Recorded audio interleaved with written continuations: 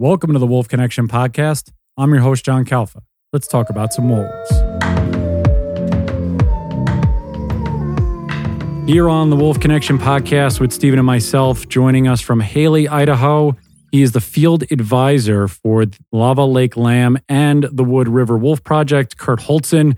Kurt, pleasure to have you with us. How are you doing in Idaho today? Yeah, I'm doing great. Thanks for having me. No, thank you for reaching out. I know you emailed us and you got in contact with Ree, who's our development coordinator, which is great that you reached out. I feel like we've been having this wave of people who have been reaching out as opposed to us having to do the contacting. So this is great. Can you give everybody just a little bit of a background on what the field advisor for Lava Lake Lamb and Wood River Wolf Project is and how that role is? Yeah, so as a field advisor, I'm not on staff. I'm a volunteer. I don't make any money off either a program. That allows me some latitude, and I kind of like it that way. So what I do is assist with the coexistence program with Lava Lake, coming up with all the SOP and some of the tool modifications that we've used over the years. And then with the Wood River Wolf Project, kind of the same capacity. I provide some continuity. I've been with the project since 2014. So as new personnel come and go, I kind of do some of the training and advising for field operations. So what's that training involved with, and what are you teaching these new individuals when they come on for both organizations? Yeah, oftentimes it's just non-lethal tools use, conflict mitigation tools use, how we're using the tools. A lot of it is sometimes camera work, where to place cameras where we've historically seen wolves, just the general lay of the land, that kind of thing. Nothing too special. Since 2014, how have your methods changed for this non-lethal deterrence, or what's really changed in the organization or in the conversation as it relates to the organization since 2014? It seems like a lifetime ago now. Yeah, that's a ways back. Feels like a lifetime sometimes. So prior to 2014, 15, the Wolf Project was really run by the Defenders of Wildlife. It was reasonably well funded and had a lot of personnel. So they were able to do a lot of things in the field that were beneficial.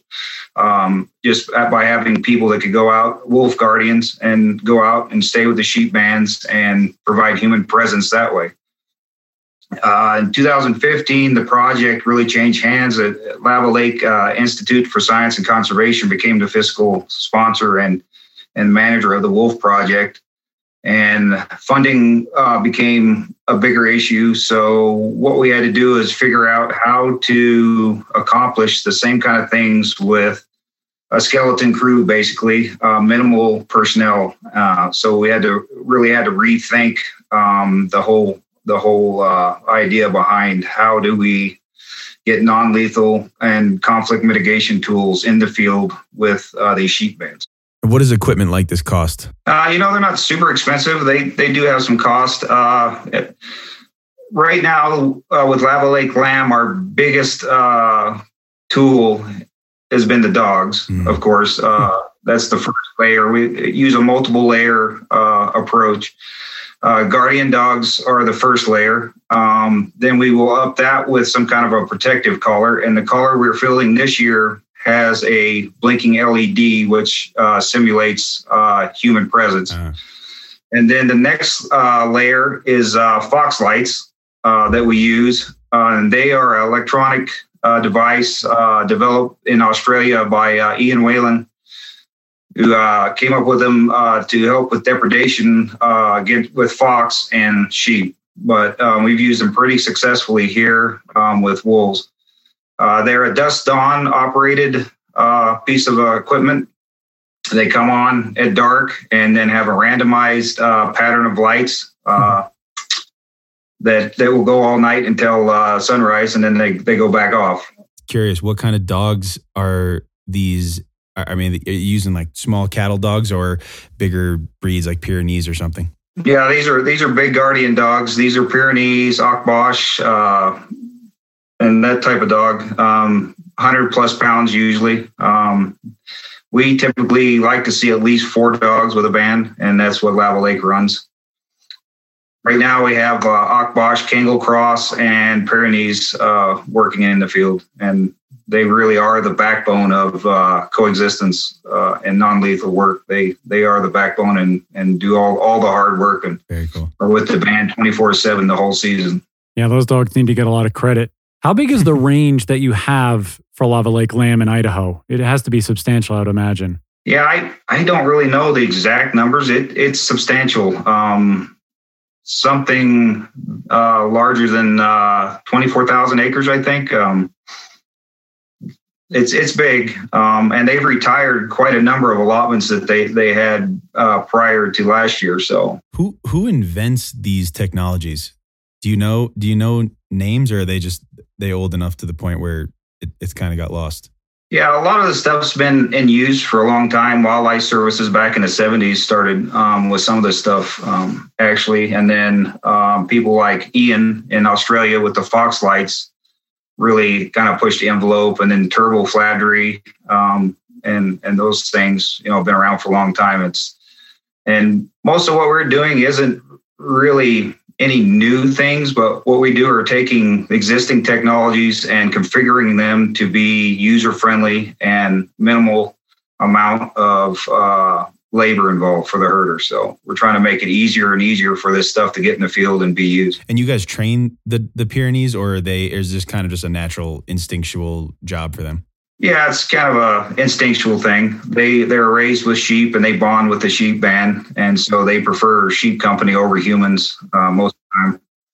Although Lava Lake dogs are socialized to the point where we can handle them and they're friendly to humans. It's a little bit of a odd situation here in the Wood River Valley because of all the recreational use.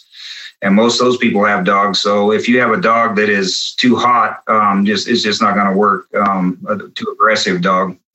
So it's kind of a strange balance trying to have a dog that responds to predator threats, but is then soft enough to interact with people out recreating with their dogs. So. And yeah, there's some different level of intelligence there, I'd imagine, that runs through those Pyrenees that you guys have in order to strike that balance. Because I'm sure you get some dogs wandering on the property, wandering in these fields at some point. So I'm sure you've had your share of run-ins, not only with predators, but also with domestic canines as well. Yeah, it can happen. Lava Lake's dogs, which I've had the most experience with, are really, really good at transitioning from being a guard dog for the band and then also interacting with people. They are super great dogs. They usually stay with the band and don't wander a whole lot. So that's really helpful. And I can't say enough good things about the dogs that they're using. So tell me about the reason you reached out for us, because I know you in your email that I saw, it really started, I believe, after a lot of the Idaho legislature passed with SB, it seemed like around SB 1211. And that seemed to be the reason for your reach out to come on and talk with Stephen and myself. So what was we talk about the radical middle a lot, Stephen and myself, and you echoed that, which I thought was fascinating. So what was the call for you to reach out to have this conversation with us? Yeah, I was this is really outside my lane. I'm a field guy. I'm boots on the ground. I don't do this kind of thing often. And so I felt compelled to maybe push the story forward that coexistence works. Here recently, we've heard a lot of things about how large carnivores and wolves specifically are not able to coexist with ranching. And it just isn't true.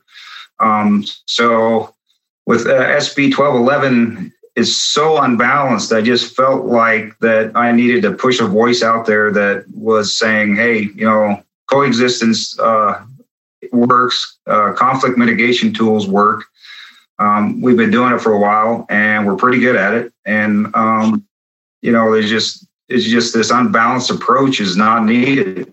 Yeah, I've looked at some of the data because I had Suzanne Asha Stone on, and the numbers are staggering in the positive in that I think over the course, I believe, of 15 years or however long Wood River Wolf Project has been going on, they've lost maybe a dozen sheep over the course of that time. And it's all due to the coexistence measures that they have used, like you were talking about with the fox lights and the flagerie and things of that sort.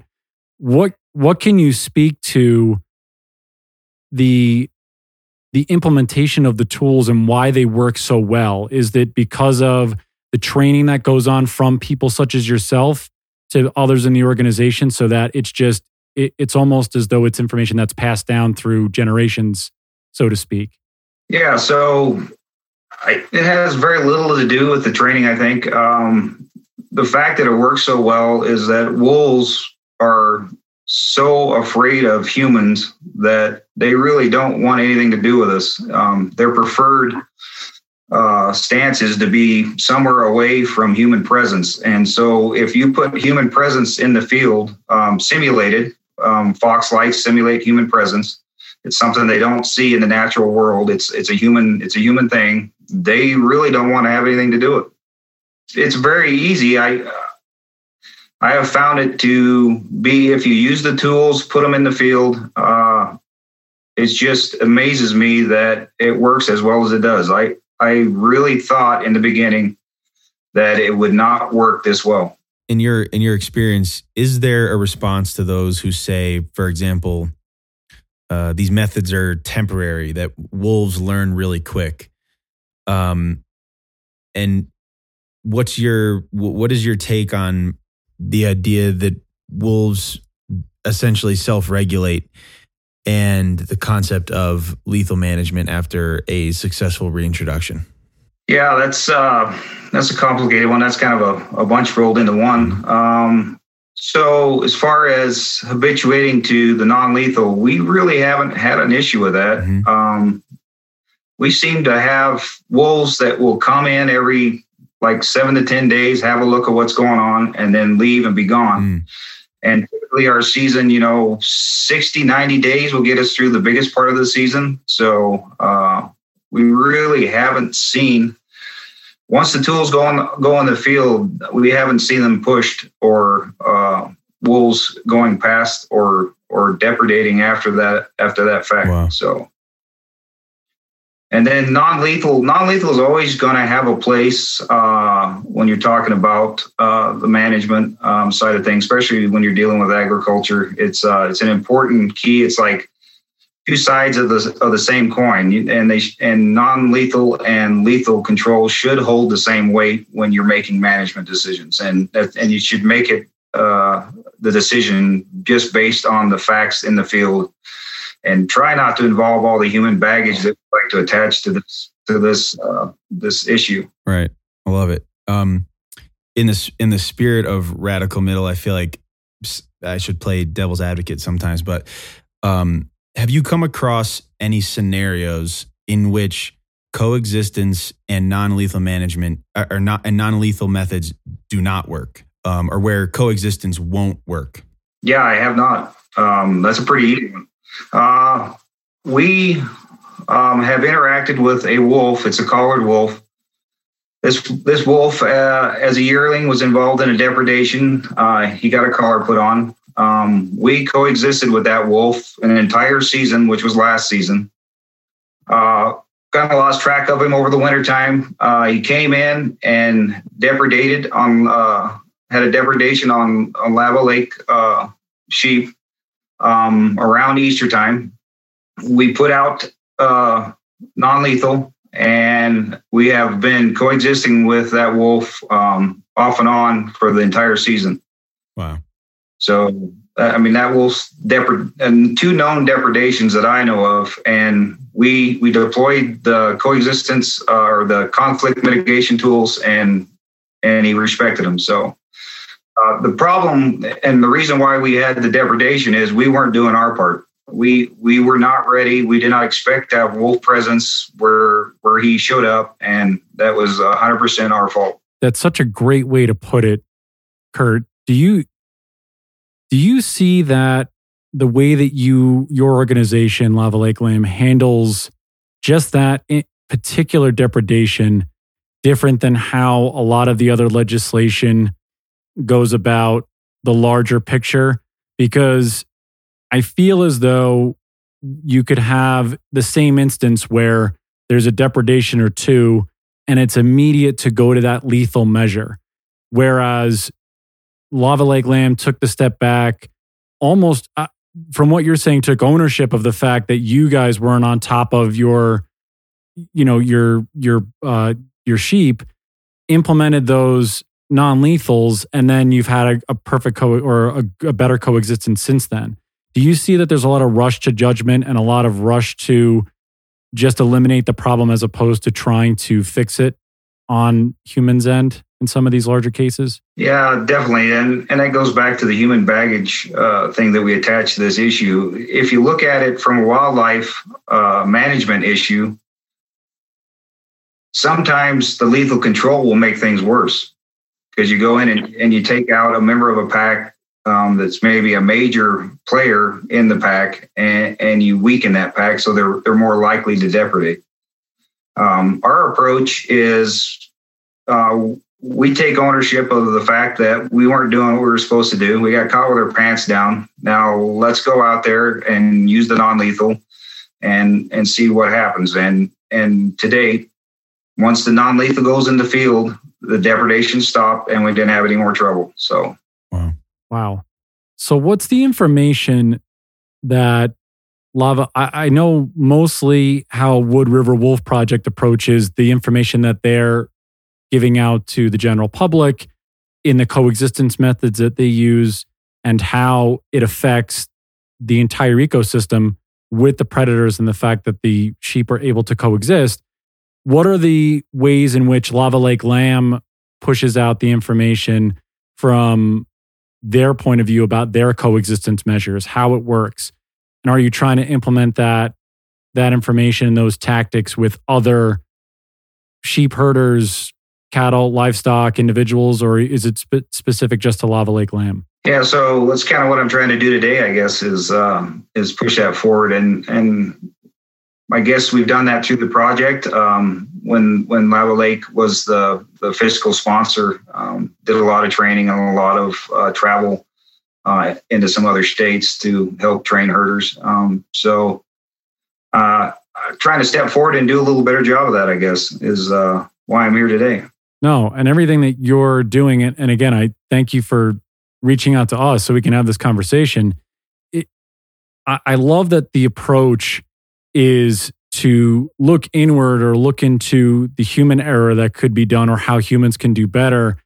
Because a lot of the conversations that we seem to have or stumble upon into on our podcast is really the wild side of it, people not really understanding that it's nature's way of finding the easiest prey for them.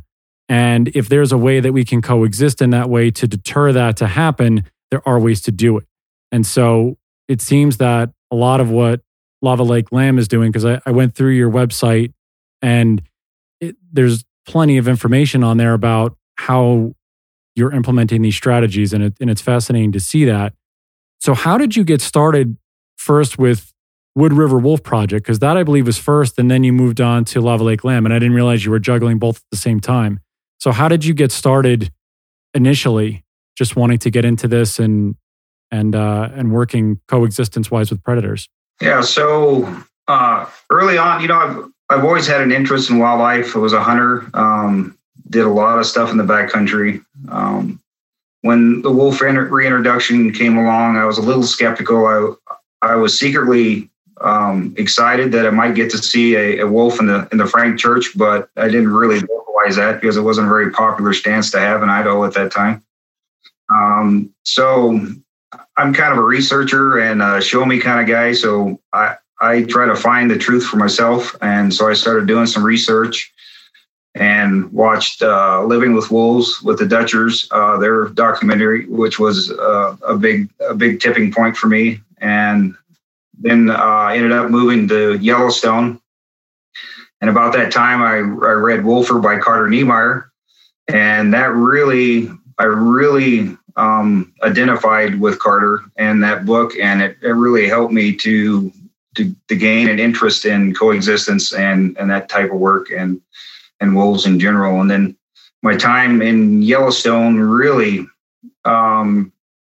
changed my perception of what wolves were, how they act, and all of the wives' tales and bad press that wolves got wasn't necessarily true. And so interacting with wild wolves in and around the Yellowstone ecosystem really changed my dogma about large carnivores. So and about that time, I reached out to the Wood River Wolf Project, and they wanted me to help as a field technician that first season in 2014. It was the last season for Defenders. So I drove from West Yellowstone, Montana over here to Haley, Idaho, and helped the project on the weekends and when I could. I think I drove like 3,000 miles that first season, but it was well worth it, and I learned a lot. Man, so it's amazing how because we just interviewed Jim and Jamie Dutcher not too long ago, and then Carter was a while back. It's amazing how you found these things through the course of your life and moving through Yellowstone. It's like you hit the 3 points to really change the perspective on your own, which is great to see. What was it about Carter's book and Carter in general that you identified with, and why that struck you so much? Yeah, we're just somewhat alike in the fact that I've spent time in the Midwest, and my heritage comes from the Midwest, like his, and his interest in the wild things, and kind of his change of dogma also over the years after being out there and seeing what it's really like. I just really identified with the book Wolfer and Carter in general. And Carter has been a huge help to me. He's really been a big mentor, and every time I've reached out to him for guidance or advice, he's been very willing and very helpful. So I probably would not be doing what I'm doing had I not read Wolfer and then got a hold of Carter and started talking to him. Because ranchers and hunters are sort of the two groups that they have more, they feel like they have more to lose in the process of reintroduction. I guess for hunters, it's access to game. As a hunter who is also pro wolf, sort of what makes a hunter in a general sense tick, or through what picture they see the world of the outdoors, again, in a general sense. But is there something specific that you needed to hear to shift your thoughts that was able to change your mind?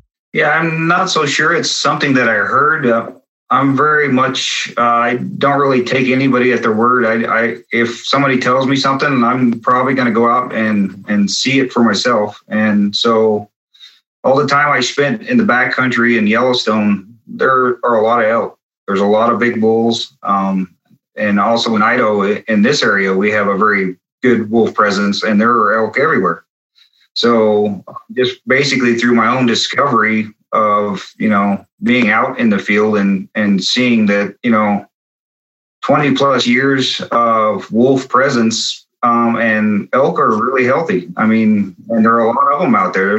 They're not gone. So, that was really how that came about. Do you think that if there was an obvious reduction of elk numbers, that you would have thought differently, or is that not part of the overall outlook? Yeah, it's possible. Certainly having that proven, that part of the wolf myth, had that proven out, I might have taken a little different stance. I have never been against any large carnivore or predator. Always kind of respected them, even before doing this kind of work. So I enjoy them as part of nature and their role that they play in the ecosystem. I think that's even more of a testament to the fact that you've seen proof that coexistence is possible. Yeah, no, I agree. And I think because we spoke with another hunter, Brett Ox, not too long ago, and he really said the same thing as you're saying, is that it seems as though if people don't see it for themselves or aren't willing to take the hike into the backcountry to know that there are healthy elk numbers or healthy deer numbers, and there is a massive amount of ungulates in these states, particularly with the Idahos, the Montanas, the Wyomings, where there seem to be a lot of the legislative problems where people are butting their heads with the wolf situation.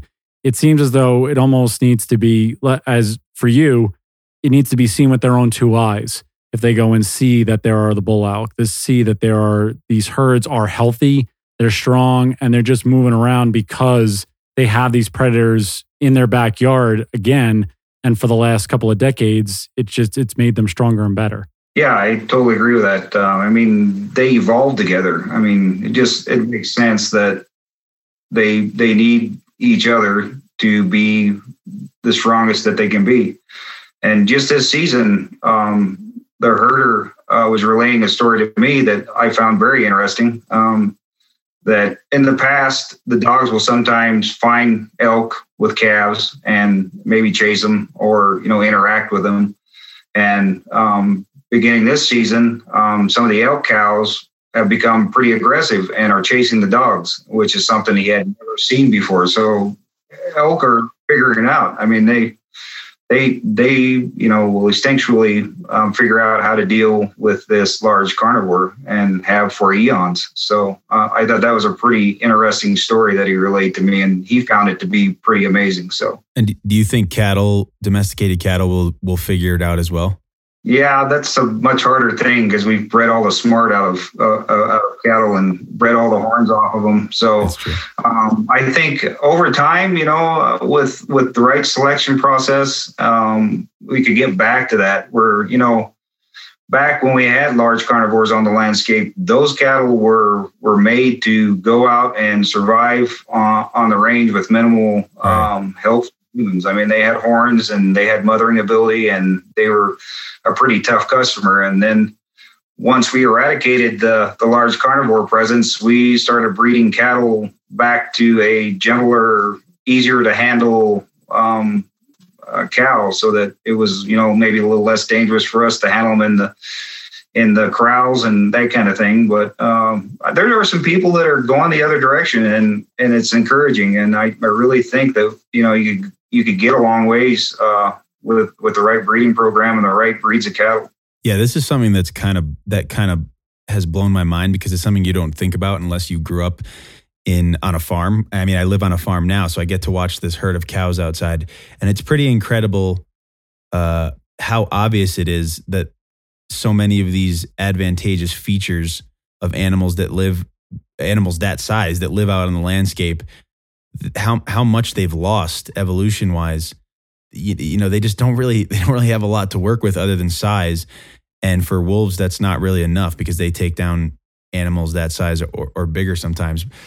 But do you think this idea of being able to stop the problem before it starts by sort of guiding the evolution of domestic cattle to be more like their ancestors, is this a widespread idea that everyone kind of knows about and is either going in that direction or deliberately choosing not to go in that direction? Or is this still waiting to get out? Yeah, I think there's a lot of people out there that are probably doing it. I don't have as much experience on the cattle side of things, but my history is pretty strong in agriculture. I come from a homesteading family, 5 generations in this country, farming, and I grew up and went to high school and was in the FFA and did ag shop, and then I worked with cattle in my early years, and really I do this work because I really have a big love for agriculture, and I like to see them succeed. I mean, yeah, and that's all part of it, is taking a look at what a producer can do to minimize depredations, through a breeding program or selecting the right cattle and that sort of thing. So I think it's an open field, and I think it's super interesting and something that would be great to look at. Is it a hard sell essentially because those ancestral features that would be an advantage to their survival would not necessarily be desirable in terms of their market value and would really require a change of practices just to even, butcher this more aggressive horned cow that you can't really get close to easily? Yeah, right. It's it is a tough sell, and I'm sure that there's a lot of resistance to that, and nobody wants to get into a corral with an ornery heifer Right. with big horns, me included. So I totally understand that, but I think there's an opportunity to work backwards, at least to some point where the cows have enough attitude to say, hey, yeah, no, you're not eating my calf or you're not eating me. Present some attitude, and it's probably more about the attitude than it is the horns. Yeah, Wolves are a great cost benefit calculator. I mean, they risk benefit calculator. They will look at a situation and instantly figure out, is this worth me getting stomped into a mud hole to have some beef tonight? And that's what you need to do, is present a cow that says, yeah, no, this is not going to happen. yeah, it's true. A lot. There's several females out in the pasture here, and only one of them really is pissed off enough, I think, to protect herself in that way, which is sort of strange. Yeah, I've tagged a lot of calves that have cows that were pretty protective, and it's not a whole lot of fun. And I certainly was weighing the cost benefit of putting the tag in the calf's ear versus being stomped into the ground. So that's what you want. Yeah. I can relate to what the wolves are thinking about. Right. Oh yeah, absolutely. What's the difference, other than size, in the way that sheep are handled? Because it seems as though obviously there are more protective measures used, rightfully so, with sheep because smaller animal. But do they still smaller? But is there a way that they're protecting the lambs as well? Like in terms of there's a lot of them that they're able to drive off predators, or is it mostly human, dog, other sorts of non-lethal measures to help protect them? Or is there any focus? Is there any truth that they can have sort of that pissed offness as well? Or is it not possible with sheep and that's just sort of the way they are because of their size? Yeah, I think it's a size thing, and really, their outlook on life is much different, and they are much more vulnerable. So it's almost 100% dogs, herder, electronic device. We're presenting a package to what the wolves see as being, this is not worth a lamb meal. Right. I guess the natural cousins of sheep, they're just on terrain that probably a wolf would not want to get to, and in this case, that's their natural protection. But that same animal in an open pasture is kind of like an easy meal without dogs and horses and people. Yeah, that's exactly right. And I've seen ewes challenge herding dogs a little bit. So I mean, it's not 100% bred out of them, but to a much greater degree than I think cattle, for sure. Do you think you mentioned it before, and I just want to get your take. Do you think this working backwards method, as you just mentioned, it seems to have caught a little bit, because the more people that we speak to in this arena in coexistence, it really seems that it's catching on more so, I think, than probably 5 to 10 years ago, that cattle ranchers, herders, farmers are willing to go back to, I guess, and I am not a farm person by any means. I wasn't grown up in that type of family, but they're going back to the harder style of farming, or the more natural way of farming. Do you see that's starting to gain a little bit momentum out there in Idaho and these western states? Yeah, I think so. Overall, I think there's a lot of movement towards a more natural management style, and an easier way of maybe going the same way as nature instead of trying to go against nature. It just is almost always easier. And we've kind of seen some things. We're just now getting to the point where we have enough wolf presence on the landscape that we've seen some things like a lesser degree of coyote presence when we have wolves on an allotment. Right. And we saw that somewhat for the first time this season. And the herder kind of mentioned that, hey, there's no coyotes down here where we're seeing wolves. And certainly at the main ranch, that was also somewhat the case. I mean, it's just one season, but, I think a more natural management style where if you can coexist with a wolf pack that is displacing coyotes, which are a much bigger problem, I would rather go into an allotment with 3 wolf packs than 3 coyotes, just because they're just such a whole different management problem. But if you could use the wolf pack that's coexisting, respecting the conflict mitigation tools to displace the coyotes, and the coyotes are a much bigger depredation problem, that just makes sense to me. And why not use nature to benefit your management? So, yeah, I was going to ask if that if seeing less coyotes was a major thing for ranchers, if that's something they were working on before, or if they were successfully coexisting with coyotes. How does that relationship pan out with ranchers? Because it's something we don't really hear about that often. Yeah, coyotes are a much bigger problem, and they depredate far, far more than probably any other carnivore. Generally, they're lethally controlled. Coyotes habituate to human presence much easier than some of the other large carnivores.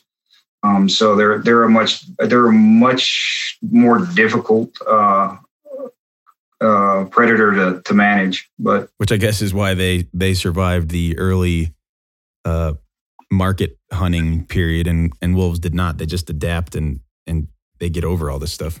Yeah, they just habituate to human presence, and they just go about their day. That guy's going to shoot at me. Okay, well, I'll just stay 200 yards away from that guy. So, they're super smart, and they're super good at surviving. So, and a much bigger issue when you're talking about depredations than wolves have ever been.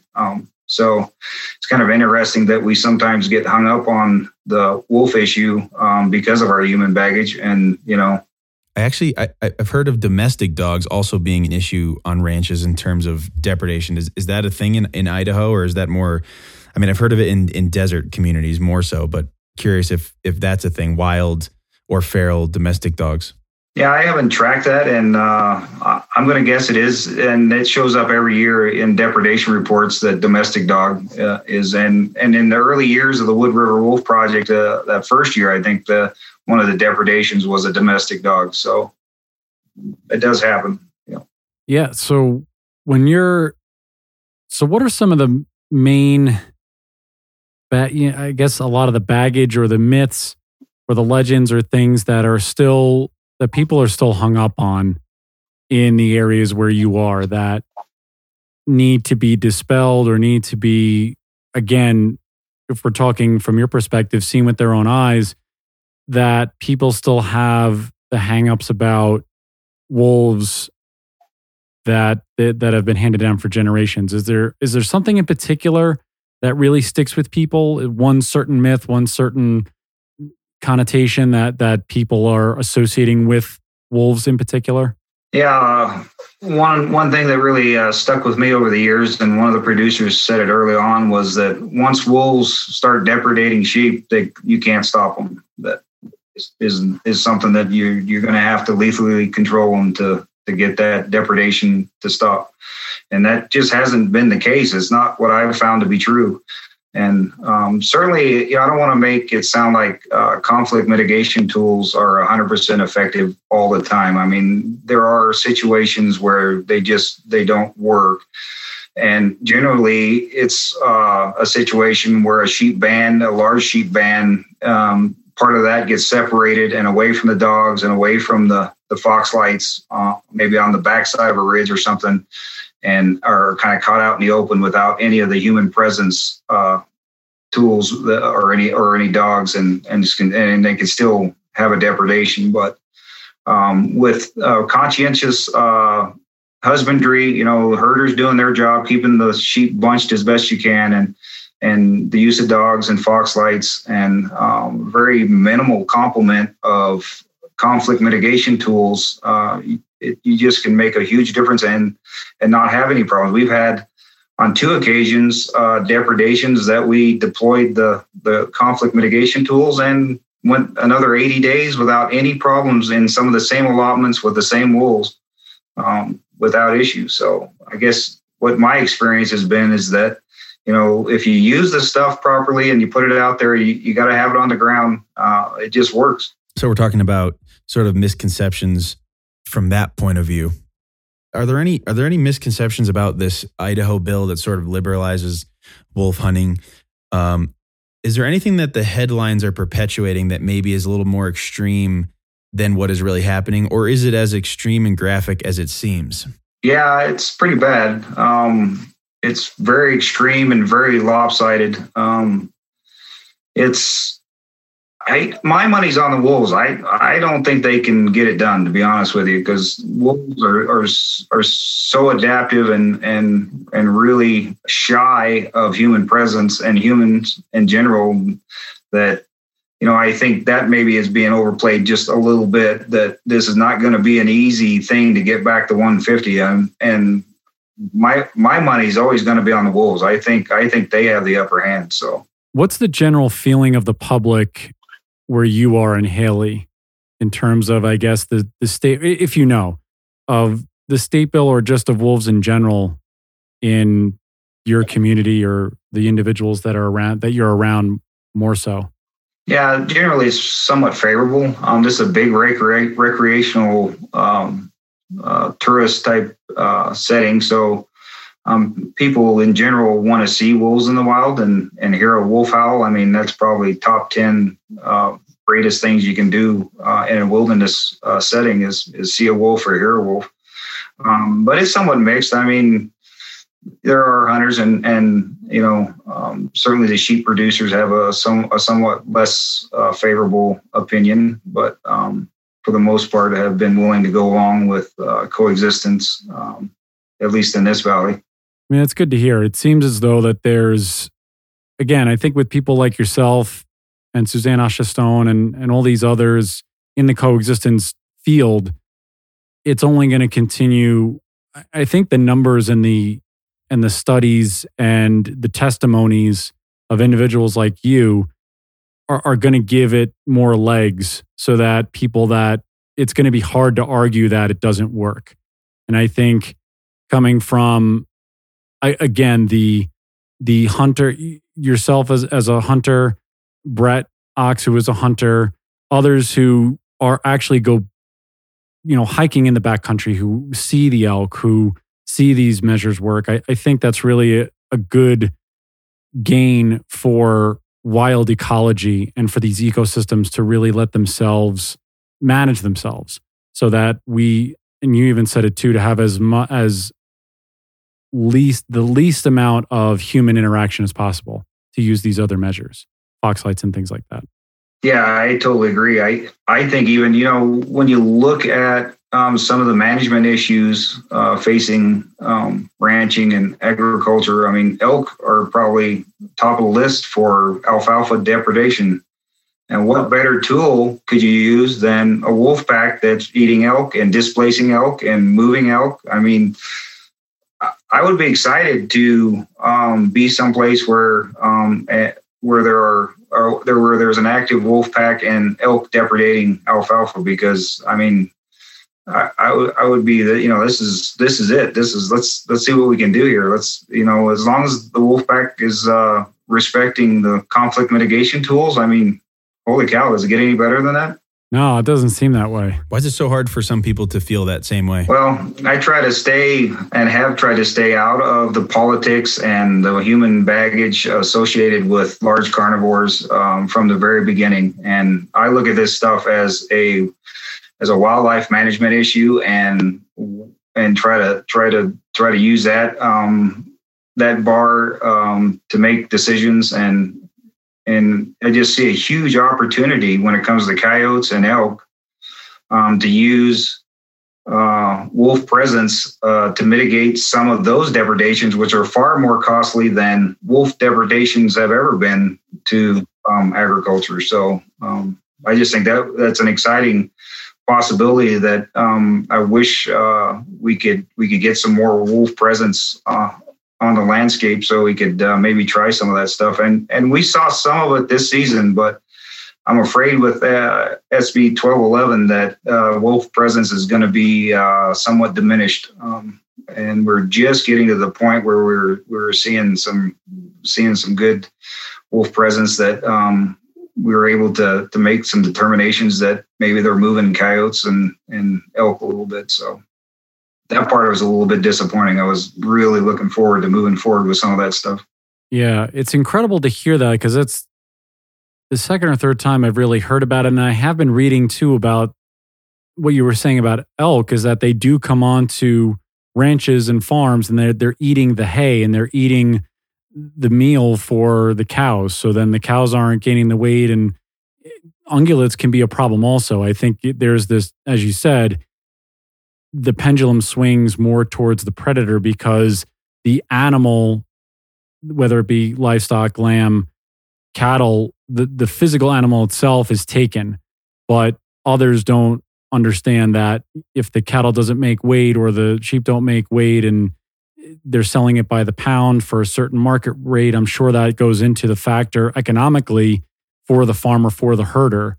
So it's really this, again, it goes back to, as you said, wolves driving away coyotes, also keeping the elk herds away as well. So it's this system that has to keep running in order for everything to sort of work in conjunction with each other. Yeah, right. It's we don't look at elk as being a huge depredator, a huge cost to producers, but I mean the loss in hay and loss in alfalfa is huge. And I don't remember the exact cost, but it's a big number.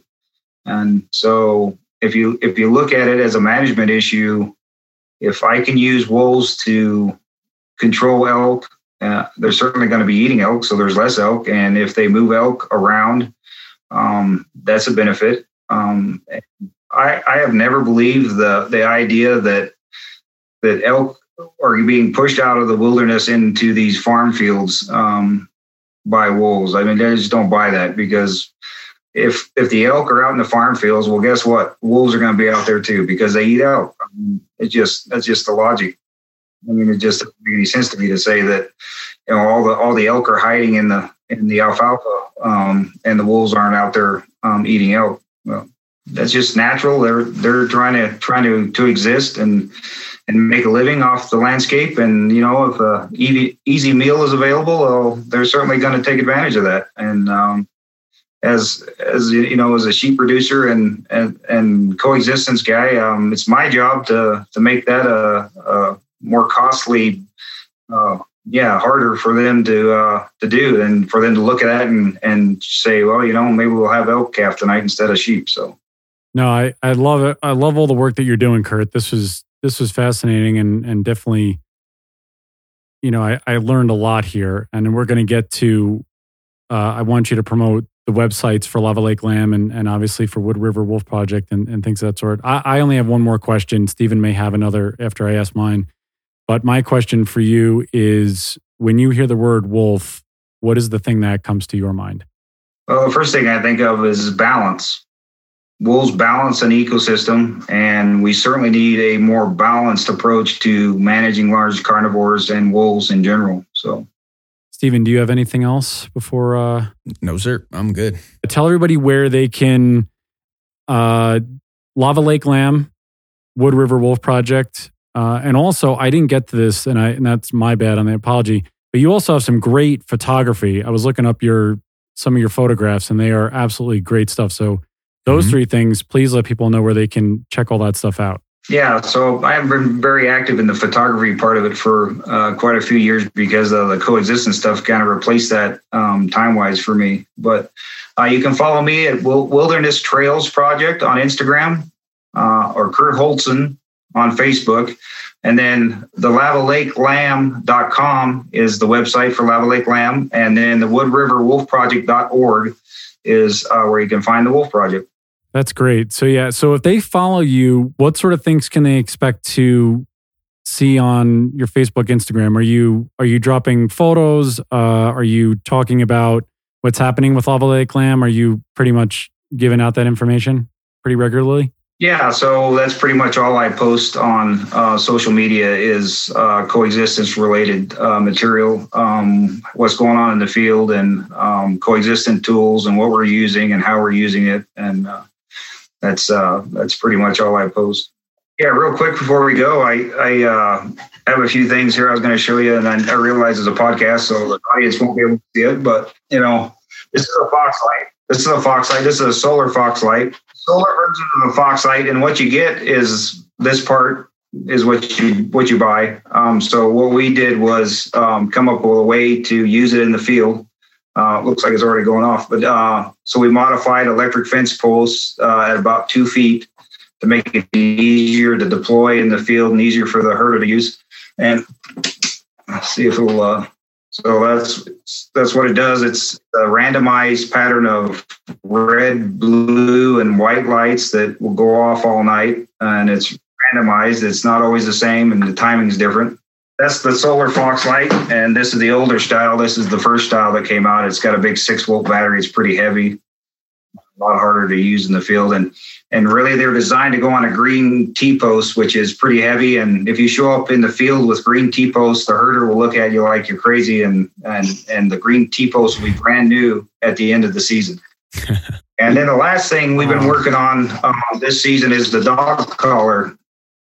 And this is about 15 ounces of 2 layers of leather and Kevlar for protection. And then this particular one's a little bit fancy because it has a GPS location device, and then it also has a blue blinking light that goes. That's for deterrence, or that's for for a human to see the dog? This is a deterrent. It's human presence force magnifier for the dog. I mean, wolves don't run into too many livestock guardian dogs wearing a blue light, so. It's just something they don't see, so it gives them an added level of human presence to help. It's a protective collar, but it's also kind of a passive conflict mitigation tool. So you see these quite a distance away, and if a wolf's looking at a sheep band with 4 dogs with a blue flashing light, that's a pretty good deterrent. So that is weird. And the leather is just for protecting the dog's neck in the event of a wolf attack. Yeah, it's a protective measure, and really only good against a single wolf. If you get multiple wolves, it's not a big protection, and oftentimes it's also a protection against dog on dog. A lot of times the big livestock guardian dogs will get in it with each other, and kind of gives them a little protection against that too. And it's really more about the blue LED, the flashing LED, being a passive conflict mitigation tool. In the field, so a little bit of both things. We had really good luck this year with it, a couple different times. So, is there a way?